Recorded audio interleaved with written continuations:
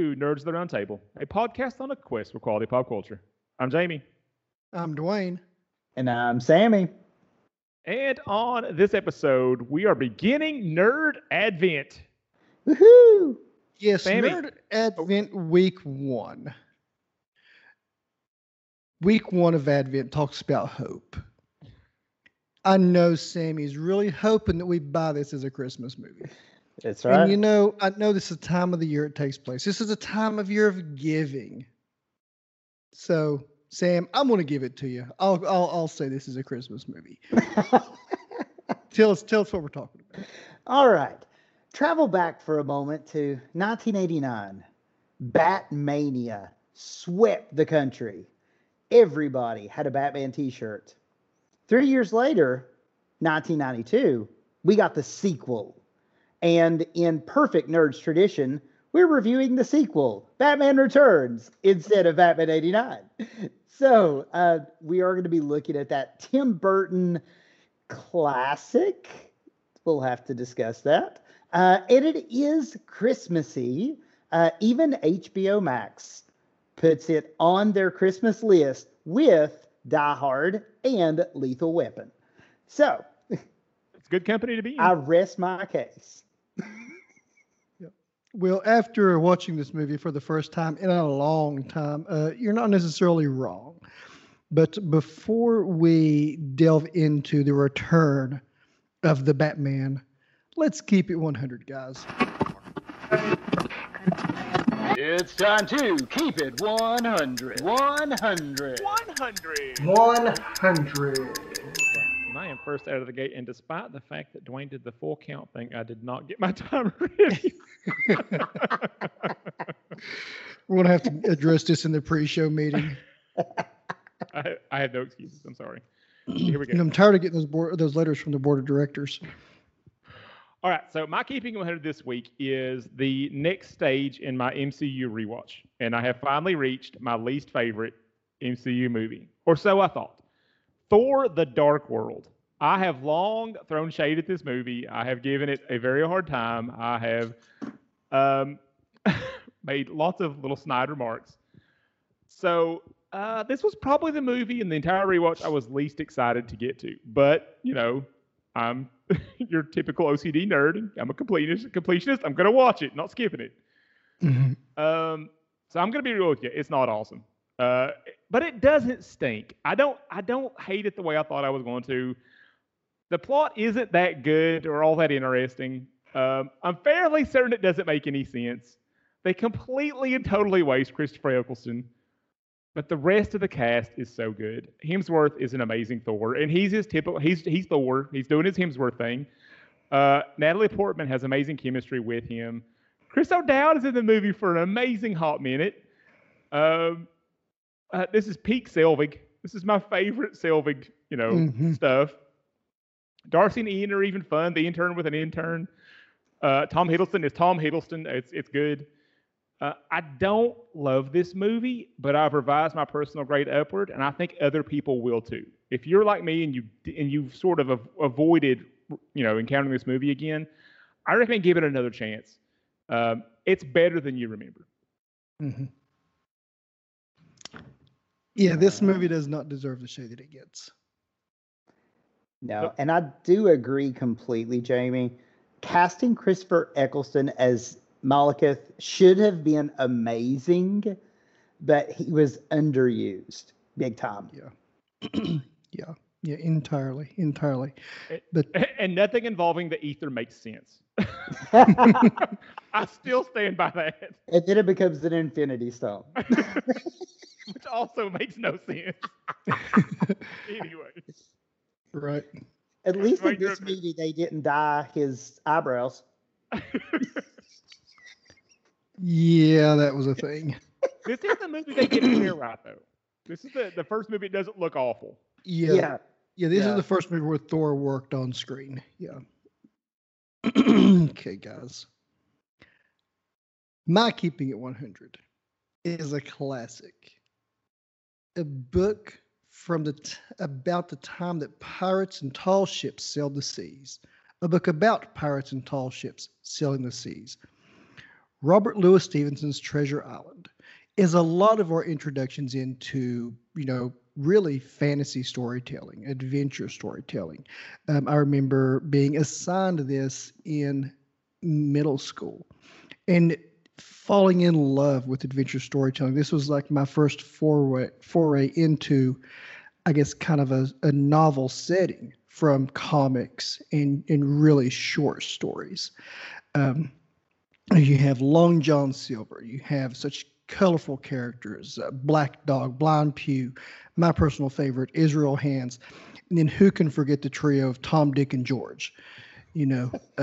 Young Master Hawkins, Squire Trelawney, Dr. Livesey, just so well done and well told by a masterful writer in a classic book that deserves a revisit if you haven't in a long time. And I will tell you, Audible has it for free right now. It won't even cost you a credit to listen to. So, Treasure Island by Robert Louis Stevenson.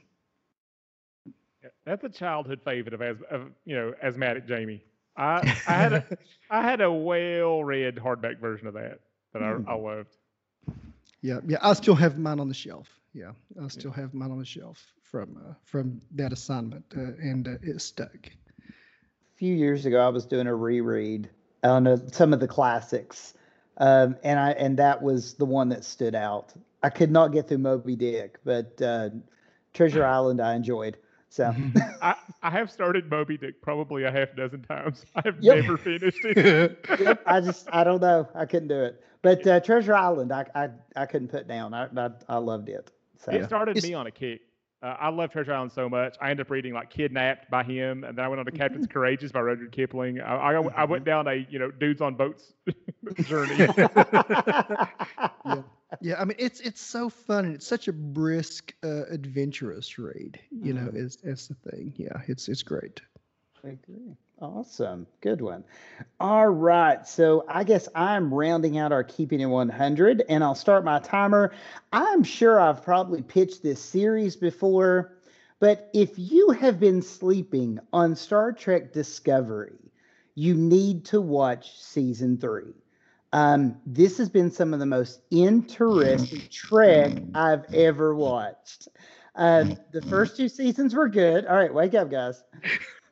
The first 2 seasons were really good, but they were really a lot of history and canon. Disco, not STD, Jamie and Dwayne, is basically forging a new path. They're 900 years into the future. So it's a new world. And this is such an ensemble show. Disco really explores the ramifications of how the crew deals in a future time when everything they know has been upended. So it's really an interesting premise beyond just your main characters. It's somewhere a little past mid-season now, so it's a great time to catch up. So like I said, if you have not been watching Star Trek Discovery because you didn't want Spock recast or any of that stuff, season 3 is definitely a good one to go with. And so that's why it's my Keeping It 100. There's a third Spock on that show? Yes. I didn't even know that. Yeah.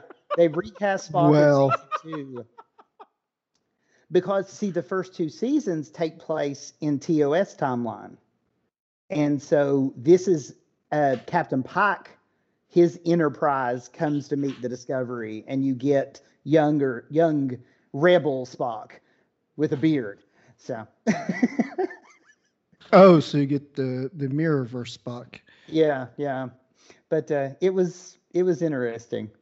So, but season 3 is its own thing, and it's kind of cool. I'm afraid that's Agents of S.H.I.E.L.D. territory for me. I don't think I'm ever going to invest the time in those. There's a part of me that finds them appealing. I'm probably never going to spend that time. Yep.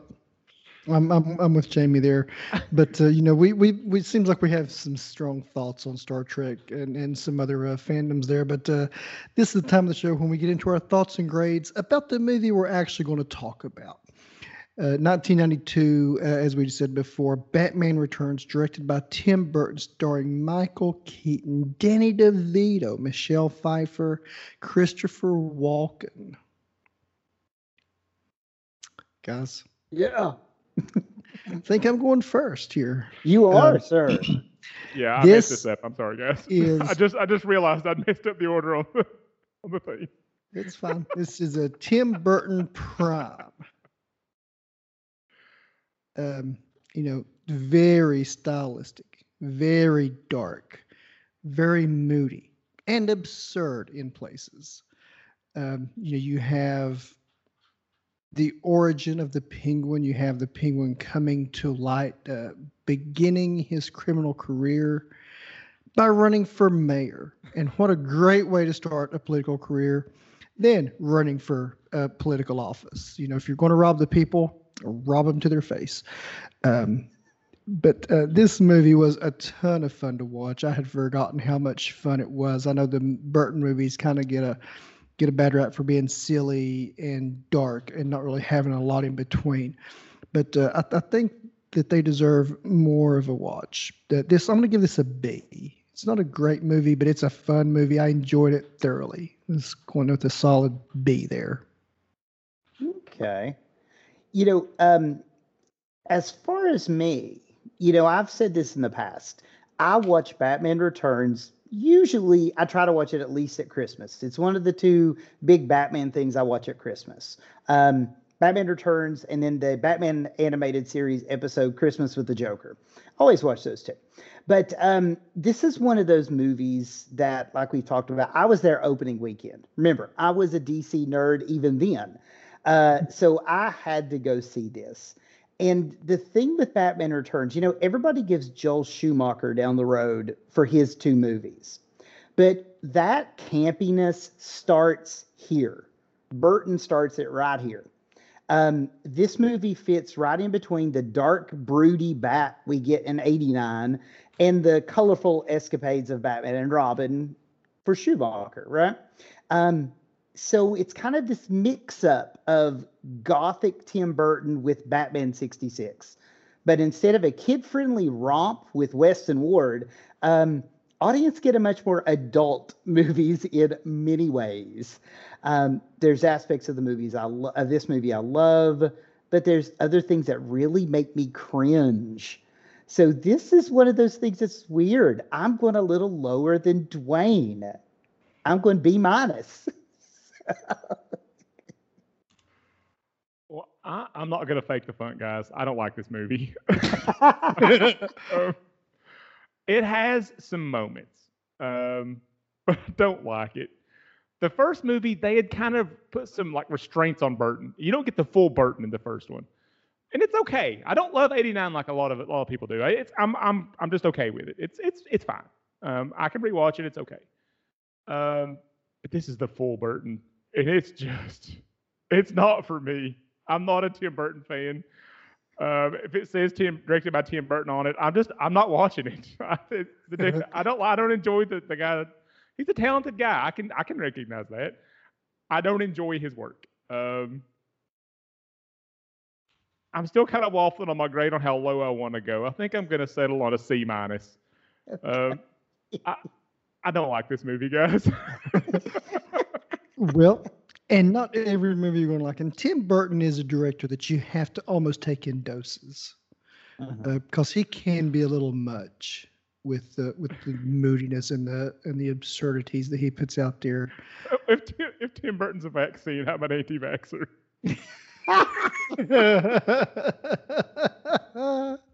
Well, we've gone through some opening thoughts there, and it seems like there are quite a few thoughts about this movie.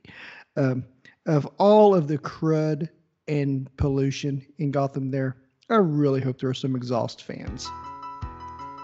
Graphically Novel. Three brothers tackle a different graphic novel each week. Listen as the brothers Fugit discuss classic and not so classic graphic novels. Subscribe now on your podcast feed of choice. Graphically Novel. Three brothers who like each other but love comics. As we go into our fan section, Sammy, why don't you lead us off? All right. I think that there's a lot of good in this movie depending on what you want. Now, there's a lot, as Jamie said, that's not that great. But one of the things the biggest fan of is Gotham City itself. In Batman 89, we had Anton Furst doing a lot of the designs for Gotham. So you had a lot of that Gothic style architecture. With Batman Returns, Furst is out and we get Bo Welch. And it's almost this mashup with still a little bit of Gothic, but some Art Deco. And I think Gotham, in terms of Batman, needs to look distinctive.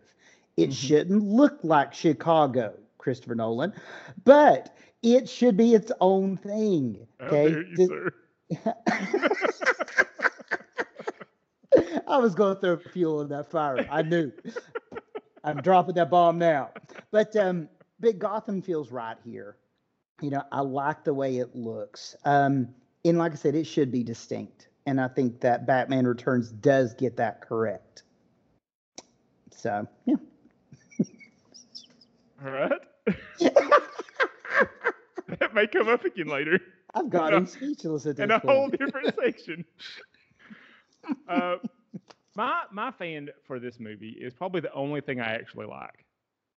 It's the dynamic between Catwoman and Batman, and the dynamic between Selina and Bruce, because it's two different relationships between two very not normal people. Shockingly, they have good chemistry with each other. I would not have predicted that Michael Keaton and Michelle Pfeiffer would actually have good chemistry. They seem like very different people with very different acting styles and backgrounds. And I wouldn't have predicted that, but they're good together. And I love the way Keaton plays just absolutely smitten anytime Selina's around. I enjoy that. Like, he kind of loses his train of thought. He stops being cool and suave. The guy who's got everything planned out to the nines can't think past, like, his next thought when she's in the room with him. I enjoy that. Okay, that's about it. That's all I got, guys. Well, they did have great chemistry, and DC was really hitting out of the park with these movies in the 80s and 90s. With the Superman and Batman's.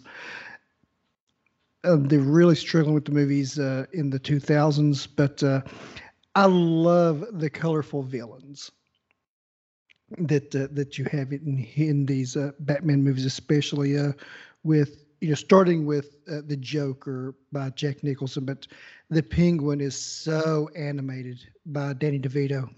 Pardon me. He's just so out there, and he has a troop of clowns and penguins following him around. This, and the characters who played the clowns. We have Doug Jones, phenomenal actor. You have also Fat Clown, Slim Clown, Scary Clown, Fire Breathing Clown, Sword Swallowing Clown, Clown Lady with Dog.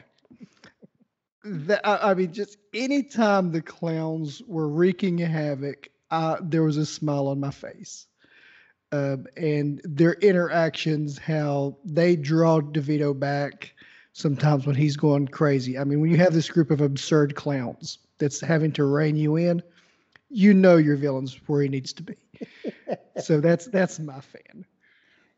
And the only thing those clowns were short to be Batman 66 were shirts that said Clown 1, Clown 2, Clown 3. Honestly. And by the way, you were mentioning this Penguin running for mayor. Burgess Meredith's Penguin ran for mayor of Gotham also in Batman 66. Oh, really? That's a thing I missed. Yep. That's great. Well, there is something that the Penguin really could have used. When he was eating that raw fish, he really could have used a pan to cook that thing in. I think we've got some pans for this movie.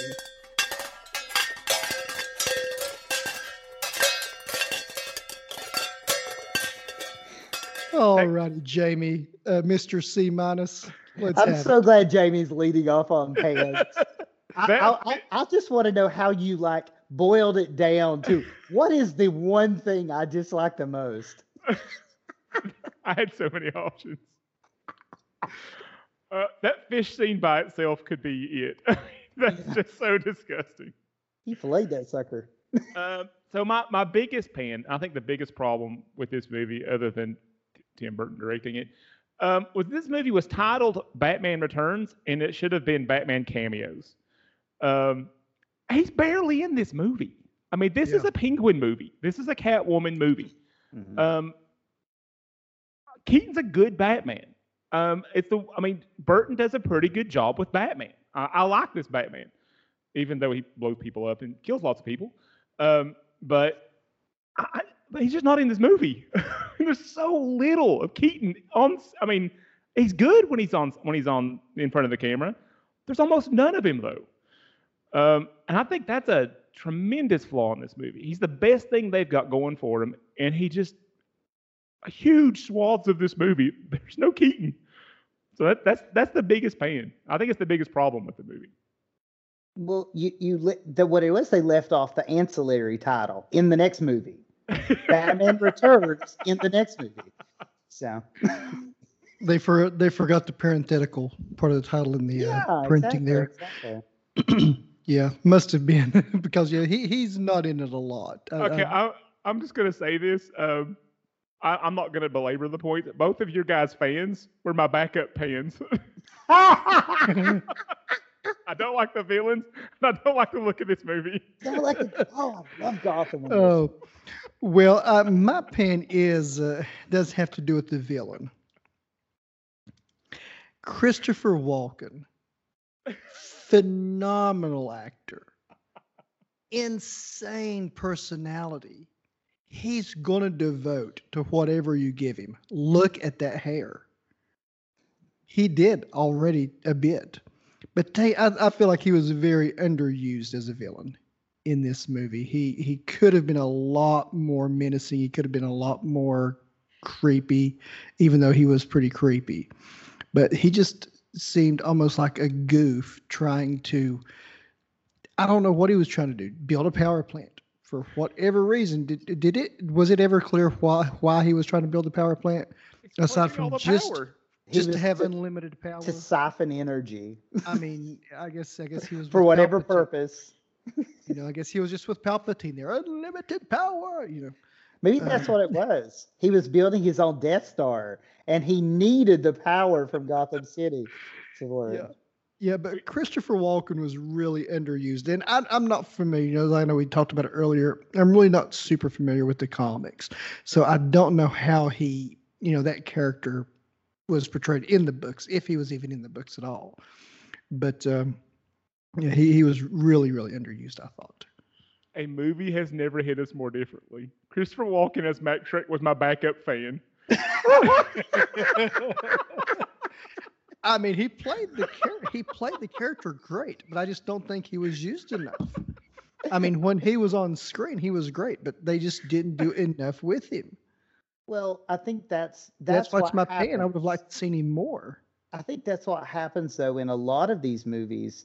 You get too many villains. And I think that's what happens even in the next two Schumacher movies. You just get too much going on, and you can't fully flesh out anyone. Right. So, except for one character, which leads me to my pan.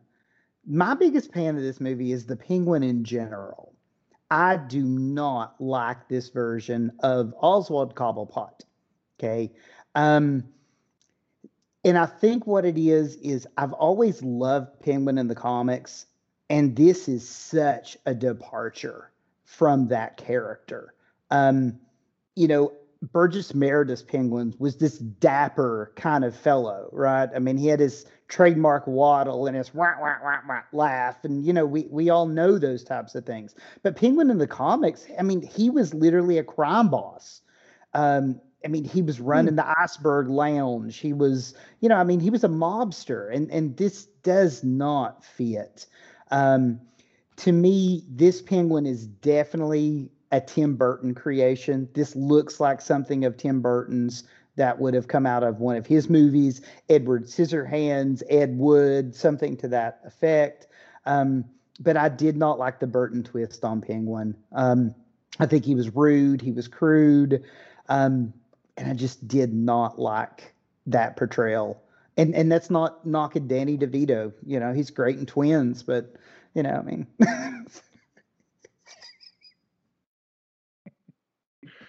We finally agreed on something.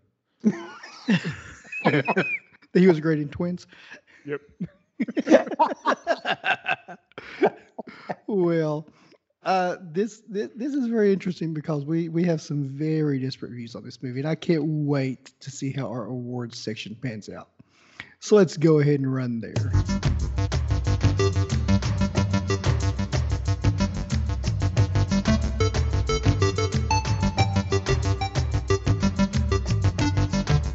All right, I'm leading off with best performance. Well, now, not being a comic fan, I guess, left me enough room to feel this way about this performance. I loved Danny DeVito's performance. I mean, he is insane. He's committing. He's just colorful. He's coming up with the quips. He's just, so off the wall. I really dug it. I really liked it. I wasn't quite sure what he was doing all the time, but he was always doing something. Nobody is. Well, I'll jump in next. I know we're going to disagree on the next one because Dwayne has made his feelings very, very clear about this person's acting abilities. I thought Michelle Pfeiffer was awesome in this movie. And she's probably not like an Academy Award winning actress. She probably doesn't have that level of chops. She's very good in this movie. Like in the beginning, when she's sort of the stereotypical mousy, insecure, lacking confidence secretary type person, she nails that. She's still got that whole like I'm just wearing glasses and everybody's supposed to pretend I'm not cute or whatever thing going on. But she pulls off that type character. And then after the whatever happens in that alley, the moments where she's Selena and she's confused and she's sort of like trying to figure out who she is and what's going on. She's not quite Catwoman all the time, but she's not really old Selena anymore. So there's all these different levels of Selena Kyle that she's being. And I think she nails them all. I mean, her Catwoman's, it's a bit much. it's a lot. But it's three different performances in one movie. And I feel like she does them all very believably. So, Michelle Pfeiffer's my best performance. Sorry, Dwayne.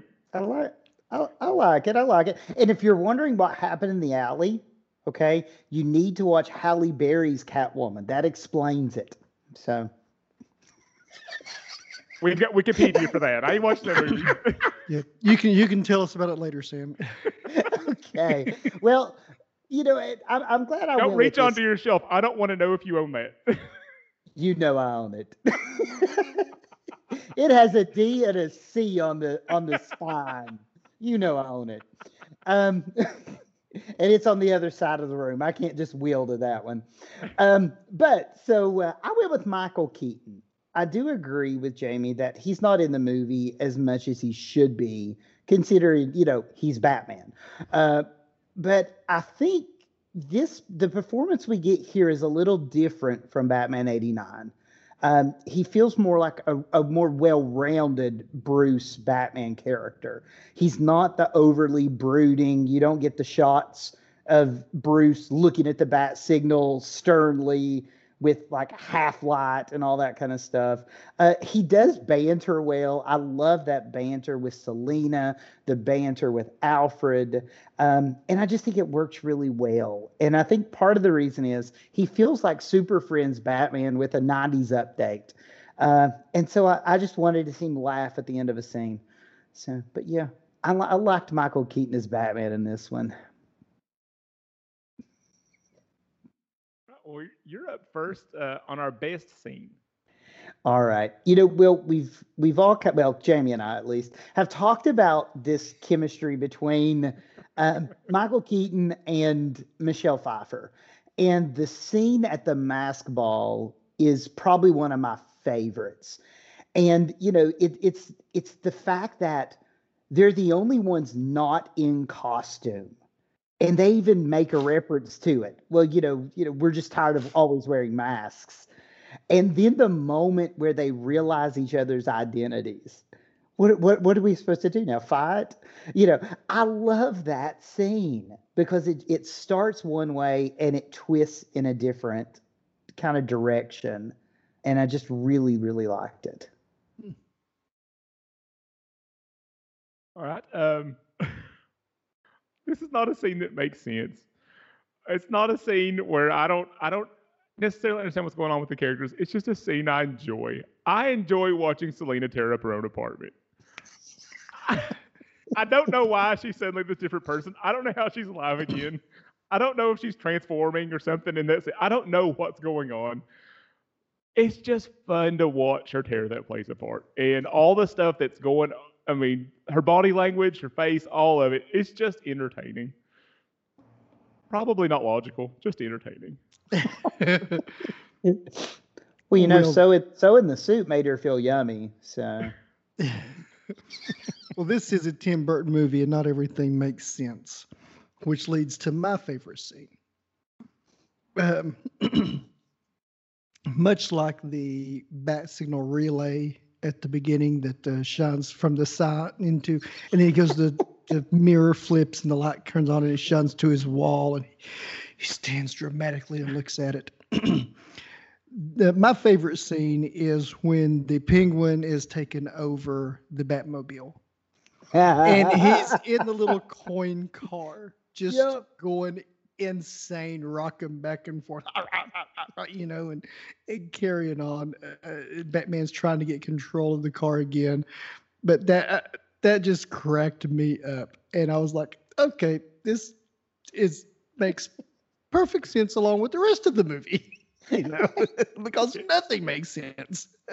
It certainly did. But it was fun, you know. It was fun. I really enjoyed the Penguin just tearing up Jack as taking over the Batmobile. Yeah, that was a good one. It was a brief highlight in this dark disaster of a movie. Do you ever question, though, you know, they lifted the hood to put that device in, but then when we see it, it's on the main bottom. It's on the bottom. Maybe there were two. Maybe Scrappy the Wonder Poodle stuck underneath the bottom. That is what you call 80s and early 90s continuity. Mm-hmm. Yep. I think it's just a Tim Burton movie. Don't worry about it. So the next award is Best Character, and I'm going first. And mine is Batman. I love Batman. I'm a Marvel guy, but I've got this weird little pocket of love for Batman. He's too good for DC. They should sell him to Marvel. We should get some mouse bucks and go get him. But Disney will own it all soon. Yeah, give it time. It's like AT&T wants it. Yep. So Batman's he's the best character. He's the best thing I've got going for him. He's completely underused. He's barely in this movie, but whenever he's on scene, and I agree with Sammy, he's more human in this movie. I mean, Bruce, I understand his emotions better in this movie than in '89, and I like his interactions with Alfred better in this movie. Mm-hmm. There's just barely any of them, but I like whenever Keaton's in front of the camera. This movie is palatable, at least. Well, Jamie, you've hit the nail on the head as far as best character goes. Michael Keaton's portrayal of Batman. And simply, I'm going to summarize mine this way. A dear friend of mine has an office where he works, and in that office hangs a sign. And on that sign hangs a mask. The sign reads, "Always be yourself, unless you can be Batman. Then be Batman." I believe I closed out a 5th grade graduation with that at one point.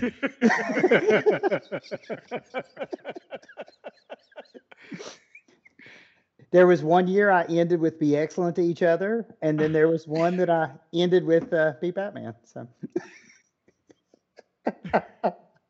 I agree, guys. I gave my best performance to Keaton, so I always have to go Oscar rules for me, right? But I went to a different character. I went to Alfred Pennyworth. I love Michael Gough's portrayal of Alfred, and he is the only thing that remains consistent in all 4 movies, the 2 Burtons and the 2 Schumachers. And I love that they bring that character all the way through. Even though Batman changes, everything changes, you still got Alfred. And Michael Gough is just such a classic actor. He has such this dry sense of humor, and it works so well in a movie like this. I also have to throw in my love for Go because of Doctor Who. He was the Celestial Toy Maker in 1966 in the first Doctor's run. So, yeah, it's great to see an actor show back up like that. And so I liked Michael Go as Alfred. Yeah, that was he was. I was glad to see him doing stuff. Sometimes you don't, but I was glad to see that. I do miss a little bit of the Alfred as stepdad kind of thing. We don't. It feels like he's just. There's not a lot of that in the Go performance. Yeah, they don't play up the almost like father son relationship that you get with Michael Caine and those types of things in the Nolan films. But I do think, and I think that works. But, this plays, I guess, more to maybe the comics at the time. They really played that father figure up, I think, later on a bit more.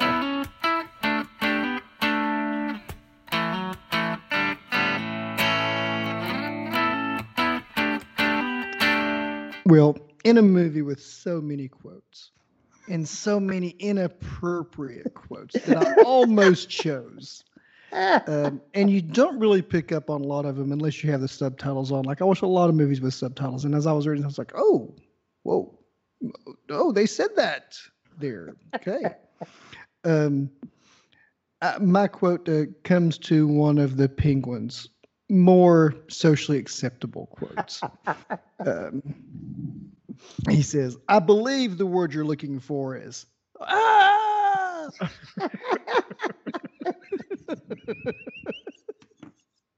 That was funny. All right. I was down to 2 quotes and I was having a hard time with it. But after our discussion of me talking about Alfred, I think I'm going to go with that one. I love the exchange between Bruce and Alfred when Alfred says something about security. And Bruce is like, security? Who let Vicky Vale to the Batcave? I'm sitting there working. I turn around and there she is. Oh, hi, Vic. Come on in. I just loved that. Yeah, that was good. It cracked me up. But again, that's that dynamic between, Keaton and Go that I think worked well for me. Well, both of my quotes, I had a quote and a backup, and they've both been taken. I love the interaction between Alfred and Batman there. It's just that I think that's a Bruce we didn't get in the first movie. That I really like that relationship there. My other quote I had was was from the costume party. The like when they realize that they're both Batman and Catwoman, and she just goes, "Oh my God, does this mean we have to start fighting?" And then he says, "Let's go outside." So those were the 2 I was leaning toward. I like them both. I'm not going to go with another one. The rest of them are inappropriate. They're full of innuendo. There was one that stuck out to me, but I got a kick out of it, is when Selina first meets Batman. And she goes, "Wow, the Batman." Or is it just Batman? It's your choice, of course. Just because you get that all the time. Is it the Batman or is it Batman? And it kind of plays throughout comic history. So it cracked me up. It's pretty good. It's pretty good. Well, now this brings us to our episode-specific awards that Jamie always does wonderful on. And with this Not being this week. with this being a Tim Burton movie, the best or most Tim Burton moment in this movie, Sammy? I think for sure the most Tim Burton moment is when the Red Triangle Circus Gang is attacking the citizens of Gotham. They're coming out of presents. It looks like a scene from The Nightmare Before Christmas. Mm-hmm. Even the designs on the characters, the Skull Cycle Riders, the Organ Grinder. Any of those characters could have been in The Nightmare Before Christmas and totally would have fit. I thought for sure Oogity Boogity was going to probably come out of one of those boxes. Just truly, that whole gang, but especially that scene, I think felt very Tim Burton. You mean Noogity Boogity is not a Batman villain? No. Oh, I thought for sure. I thought for sure there. I don't like that Boogie movie is- either. He is everybody's villain because he tried to steal Santa. He tried to steal Santa Claus. Santa Claus. I've got one that I can't. I don't even know what he was trying to say. Like I don't understand what was supposed to be happening. It's Selena's resurrection by cat saliva. What was that supposed to be? I don't. It's just weird, and I don't like it. I don't. What was supposed to be happening in that alley? I'm telling you, Wikipedia, if you don't want to watch Halle Berry's Catwoman, but it explains it all. Oh my! It's the only thing that makes sense in the whole movie. I don't even know if I want to read about that movie.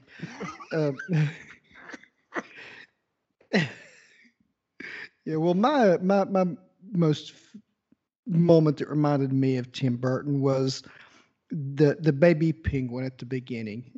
From the birth to when they drop him in the river and he has his Moses moment, traveling through the sewer. You have Paul Rubens and the other lady who was like a proto Helena Bonham Carter before he discovered her really. Just kind of acting cold and disconnected, so highly stylized. The pram, the bassinet, is caged. They got the baby in the cage. He kills the cat.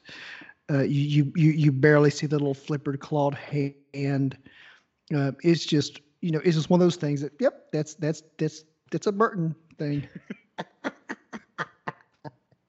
Definitely. Oh, and did you notice though, hanging off the cage was a rubber ducky. Mm-hmm. So that makes sense that he would have the little rubber ducky vehicle. Yeah, because it's the only toy he had as a child. Feel sympathy for Penguin. Look at that cat for a minute. If only he would have spit out a bone. Pew! Or a hairball.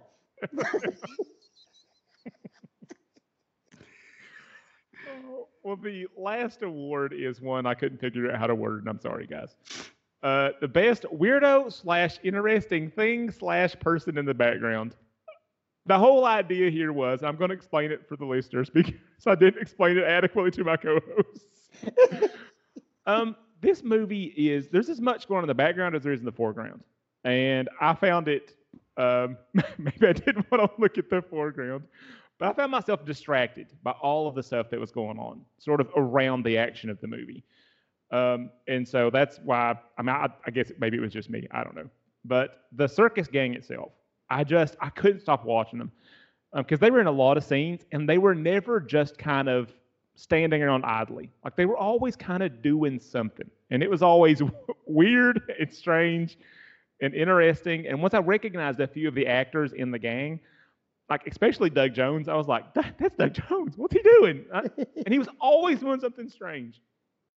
So I was permanently distracted by was it the Red Triangle Gang? Yeah. Yeah. What's their name? Yeah, anytime they were in the background, I was watching them, probably because I didn't want to look at the penguin, but I was watching them. So.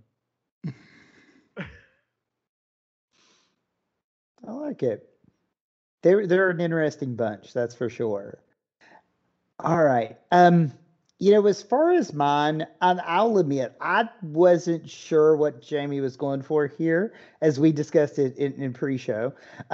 So I can swerve a little bit. I do think it's interesting that the number of scenes that you saw where Penguin and even the Red Triangle Gang were in the foreground, things were happening, but you always had these penguins. There were always these little penguins doing things around, and the ones with the little hats and the missiles. I mean, things like that. Or just waddling along. The big emperor penguins were the weirdest, but but I think the little penguins were pretty funny as far as in the backgrounds. Yeah.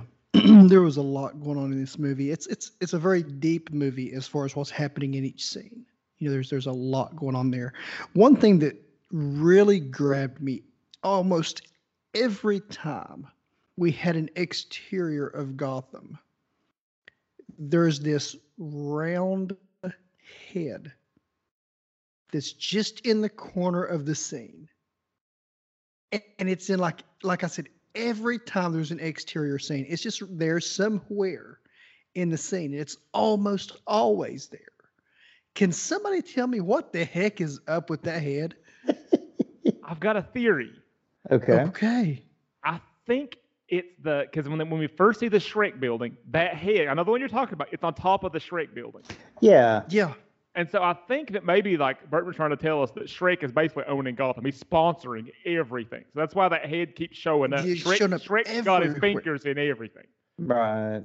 Yeah, that really distracted me. And it wasn't explained. I'm like, are we at the same place? Just at a different angle? But what is it? Is it a clock? Is it a statue? Is it a light? Isn't there a smaller version at the tree lighting too? Yeah. I mean, it's everywhere. Yes. Yeah, it's everywhere. Yeah, it's like Santa Claus. It's everywhere. Yeah. I guess it's kind of like in Metropolis has Luthor's name on everything. So I guess Shrek was the Luthor of this set. So, well, an actor we always look forward to a return of, with his character Bill from Bill and Ted. Hopefully we're going to be having a return of Neo from The Matrix. We know John Wick always comes back. Keanu Reeves is not in this movie, but I'm sure there's a connection in Batman Returns. Jamie, what is that Keanu connection? Well, Keanu wasn't in this movie, would have derailed his career. Well, this week's Keanu connection has been involved with a ton of movies that people know. And I think from conversations we've had, we've seen probably 50 movies this guy has worked on.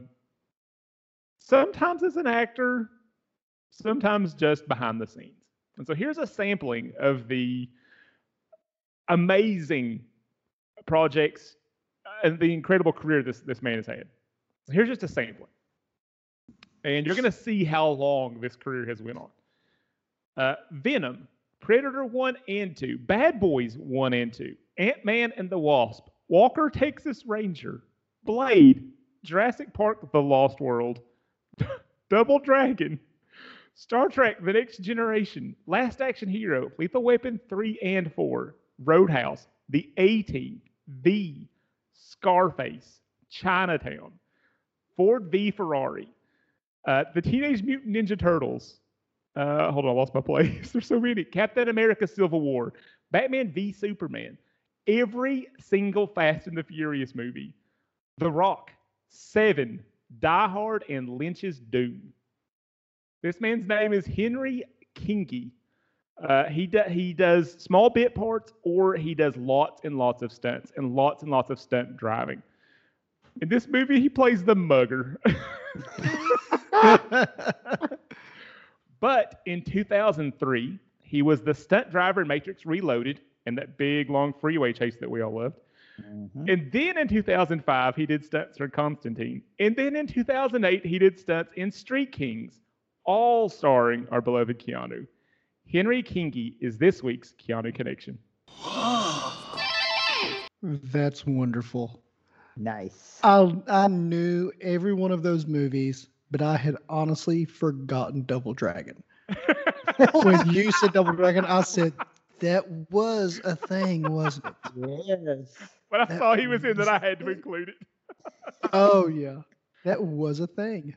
Yeah, he's got, I think, 83 acting credits, and I think close to 300 stunt credits. Wow. But he's been a stunt driver. I think he did stunt driving in Chinatown, and he did stunt driving in Ford v Ferrari. Well, that's awesome. That's awesome. And a lot of your stunt actors, I mean, they're such tough, awesome people. You know, they are prolific. They're truly prolific. But if you think about how old he has to be now, I mean, to be old enough to drive when they made Chinatown and still be doing stunt driving for Ford v Ferrari, that's a long, skilled career. Mhm. Very much so. Definitely. Very much so. Well, speaking of a prolific and a long skilled career, our next movie comes from a director that we all know and love from the 80s. He brought us a ton of 80s classics. I'm talking about John Hughes. I'm talking about 1990. I'm talking about a little movie that introduced us to Macaulay Culkin as Kevin in Home Alone, a Christmas staple at my house. We're going to be checking this thing out next week, seeing if Kevin can save the house from the wet bandits. Joe Pesci and Daniel Stern, with a wonderful cameo from John Candy in this thing. But Home Alone will be our next review. And Jamie, as we're preparing for the holidays, as we're continuing our nerd advent, as we watch Home Alone, what are we going to do? We're going to try not to be the booby in the booby trap as we keep it nerd.